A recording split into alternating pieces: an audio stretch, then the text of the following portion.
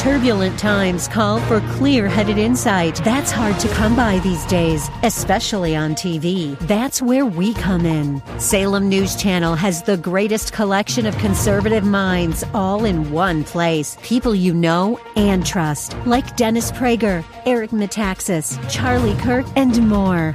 Unfiltered, unapologetic truth.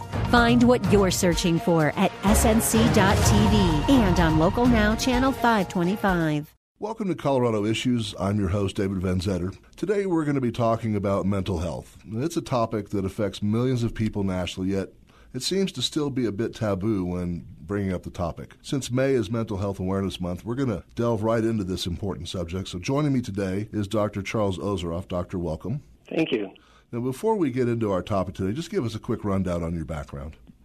Well, I've recently moved to the Denver area about 6 months ago. I worked about 35 years in Baltimore, Maryland, as a child and adolescent psychiatrist, as an adult psychiatrist in a wide variety of settings. Okay, well, welcome to Denver, first of all. We're glad you're here. Thank you. We'll have to get you to become a Broncos fan and just let go of the Ravens. That's in the past now. Okay, so... Yeah, Ravens history, definitely. That's it. Well, it's a virus. Like, you can't help yourself. Eventually, you'll just become a Broncos fan, so for good or bad. Let me ask you, do you think that the subject of mental health is finally coming to the forefront? I mean, after so many years of kind of hush-hush treatment? Well, not enough, I think. I think there's still, unfortunately, some stigma attached. And, I'm going to be a little bold here to help our readers accept that mental illness really is something that we all should be comfortable talking about. And I'll share that my brother, who is now deceased, but he suffered from schizophrenia for many years. And so I have sort of watched the cultural response, as it were, to mental illness, both as a professional and as a family member. And I do think there's been progress.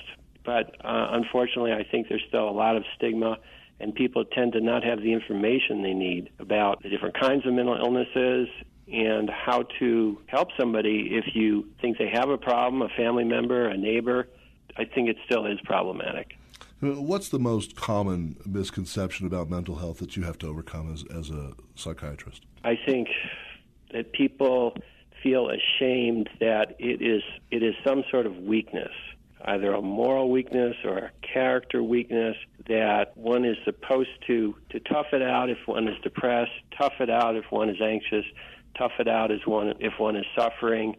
And particularly with substance abuse, I think there's such shame associated with it. People will hide their drinking. Now, even with the elderly, I know since I've moved here and been working with the newest primary care physicians and seeing so many elderly patients, it's surprising that others will think poorly of them or judge them as having a moral defect or a character defect if they're depressed, if they're unhappy, if they're anxious, and particularly if they're using and abusing substances. But what we know is that most mental illness has a biological component, even if it's reactive.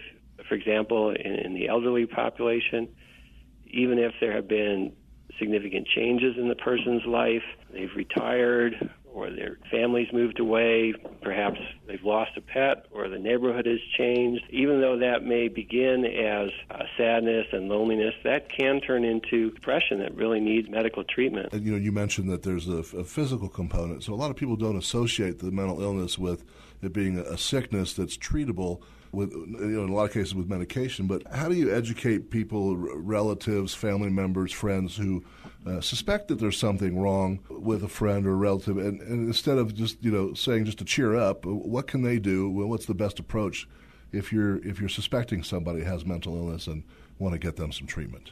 Right, and you may not, in your own mind, you may not be calling it mental illness, but if you notice that somebody's unhappy or they're socially withdrawn, they're not engaging in their activities, or they're so anxious that they're not able to do things that they normally could or enjoy what they could, the thing to do is to really point out your observations. People want help. Even if they're seeming defensive, they want help. And the best way to approach somebody, whether it's a friend or a relative, is to not come at them with judgments, but to sit down with them at a time when it's comfortable for you and comfortable for them and share your observations.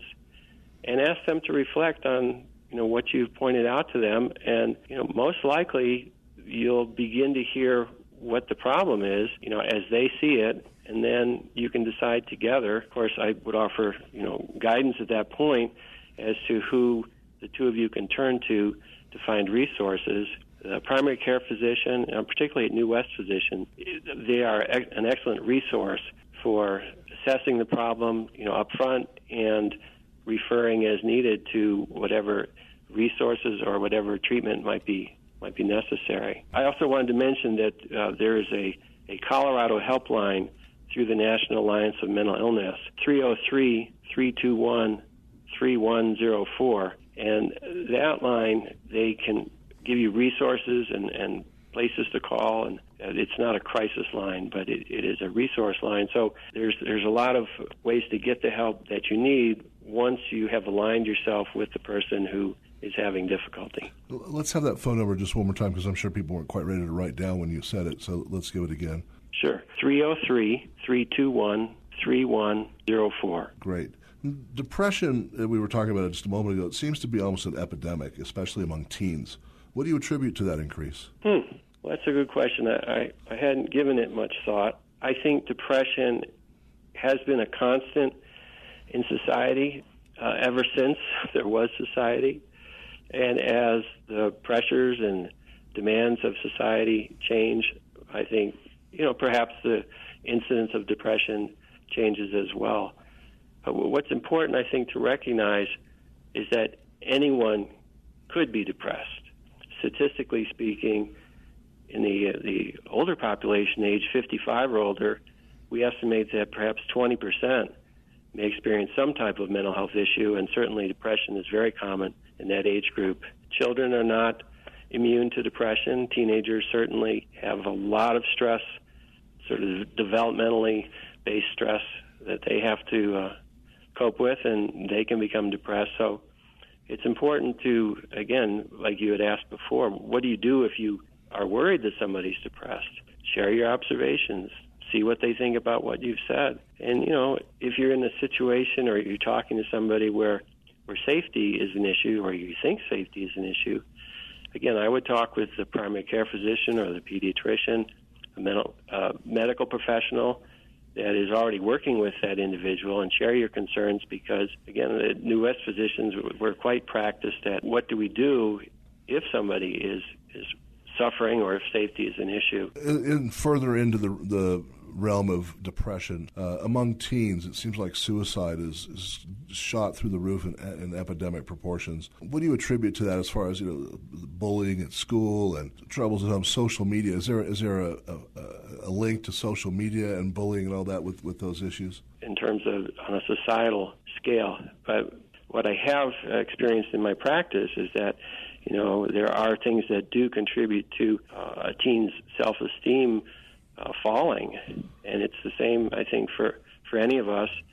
If an adult is being bullied by a superior at work, or a teen is being bullied by a peer, or somebody in the family is being bullied by a parent who has an alcohol problem, that kind of stress creates a certain anxiety in the individual, and the self-esteem may fall, and depression may be as a result. Again, what I think is really most important is for every one of us to trust our instincts, and to trust that if somebody we know and we love and we care about is suffering, whatever appears to be the cause, that we approach them and we let them know that help is available, that we do care, that there are professionals who are experienced in helping people with all kinds of problems. I venture to say with every type of problem, that there's no problem as far as mental health that can't be treated, and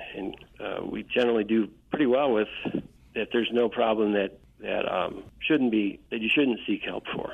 And as I mentioned in my opening remarks, it's Mental Health Awareness Month, and looking at the history of that, it's gone back. The first Mental Health Awareness Month, surprisingly, was 1949, and I don't think it's something that most people are commonly aware of. So, in your profession, what does that mean as far as what are you doing as a profession during that month to promote mental health?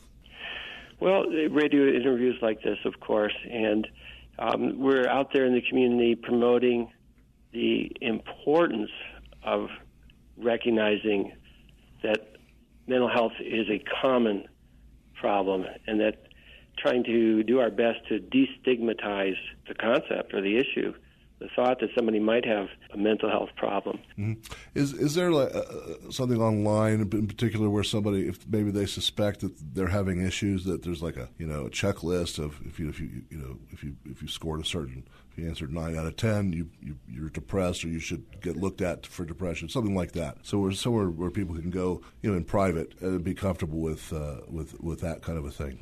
Well, sure. There's for depression particularly, the patient health questionnaire, we call it a PHQ-9. It's available free on the internet, and that can be a helpful guide both for the questions to ask somebody if you are concerned that they're depressed, and a way to assess how serious the situation might be. Okay. Also in that area of mental health, I think the general public, if somebody suspects that they may be suffering from a mental illness, is thinking, oh man, they're just going to throw me on antidepressants and I'm going to walk around like a zombie with that. I don't want to do that. Let's dispel that myth. What's the real story there? Well, I am really glad you'd asked. Well, first off, for the right person, antidepressants are life-saving. We know that. The research shows that. Many people don't need antidepressants, and there are many other approaches, lifestyle changes. People who are isolated and alone need to be involved in activities with other people. Exercise, obviously, is very important.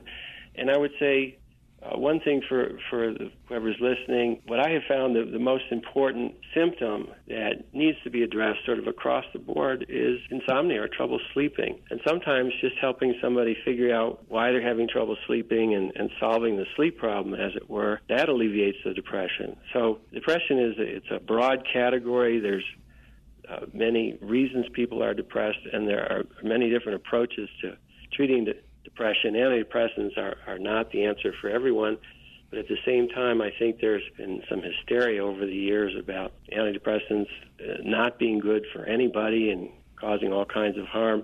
What's important is to work with somebody who has experience prescribing these medications and to ask questions. I think my experience has been that patients that feel comfortable being direct with their physicians, asking questions, reading on the internet or going to the library or talking to people they know who have been on medication, that can really help inform them as to the questions that they want to ask. And I really like it when a patient comes in and challenges me and has questions and says, well, what about this and what about that? Because that makes me think about it again, and then we can talk about it and make sure that the treatment matches what the patient is comfortable with. It's kind of funny that you mentioned that, because on the non-mental health side of medicine, I was chatting with my physician, and she absolutely hates it when people come in with their WebMD diagnosis. I mean, it's either a cold or cancer, So I'm really glad to hear that you're encouraging your patients to do some research and come in prepared with questions. And, and maybe they think they've nailed their diagnosis and you'll dispel that, but at least they're coming in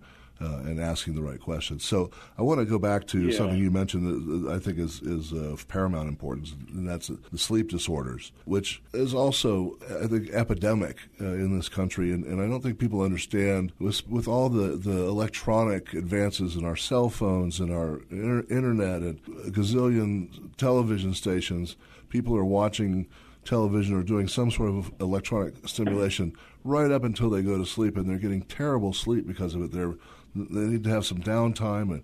And talk about that a little bit. Sure.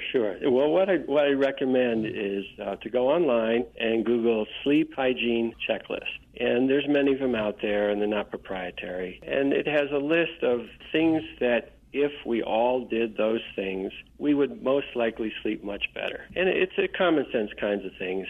There are some applications you can get on your phone. There are some programs on the internet that can help people wind down and fall asleep. I think, the next 5-10 years, as the technology becomes more and more user-friendly and more refined and we've had some experience, with these apps and these programs, that technology, whereas now it may make it difficult to fall asleep, I think it will be a real asset, both for sleep and for anxiety. For parents out there who don't necessarily communicate with their kids as well as could be done because the kids are too busy on their cell phones and on social media, how do they identify and maybe prevent these mental health issues from cropping up that are being generated from that area, from social media and being bullied online and all those things that are relatively new to society? Well, I'm going to take issue with the phrase too busy. I don't think families are too busy to love each other. And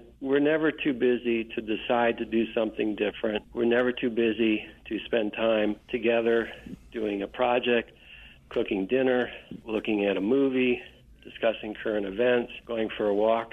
We're never too busy to be family. I think it's a myth, and it's unfortunate that these forces, if you will, or these enticements that you were describing, have the power that we attribute to them. We always have the decision-making power. We always can decide to do something different, and that's what I would encourage families to do. If there is a concern about any family member, whether it's a child or an adolescent, grandmother or grandfather, outline, sit down with that person, share your observations, your concerns, get some help from whatever resource seems to be appropriate. And again, we talked about talking with the primary care physician or the pediatrician, could be the school guidance counselor. But I really want to communicate clearly that, Mental Health Awareness Month is not simply about or just about schizophrenia or depression or dementia or depression, anxiety. Mental health is something that we can practice day to day, minute to minute,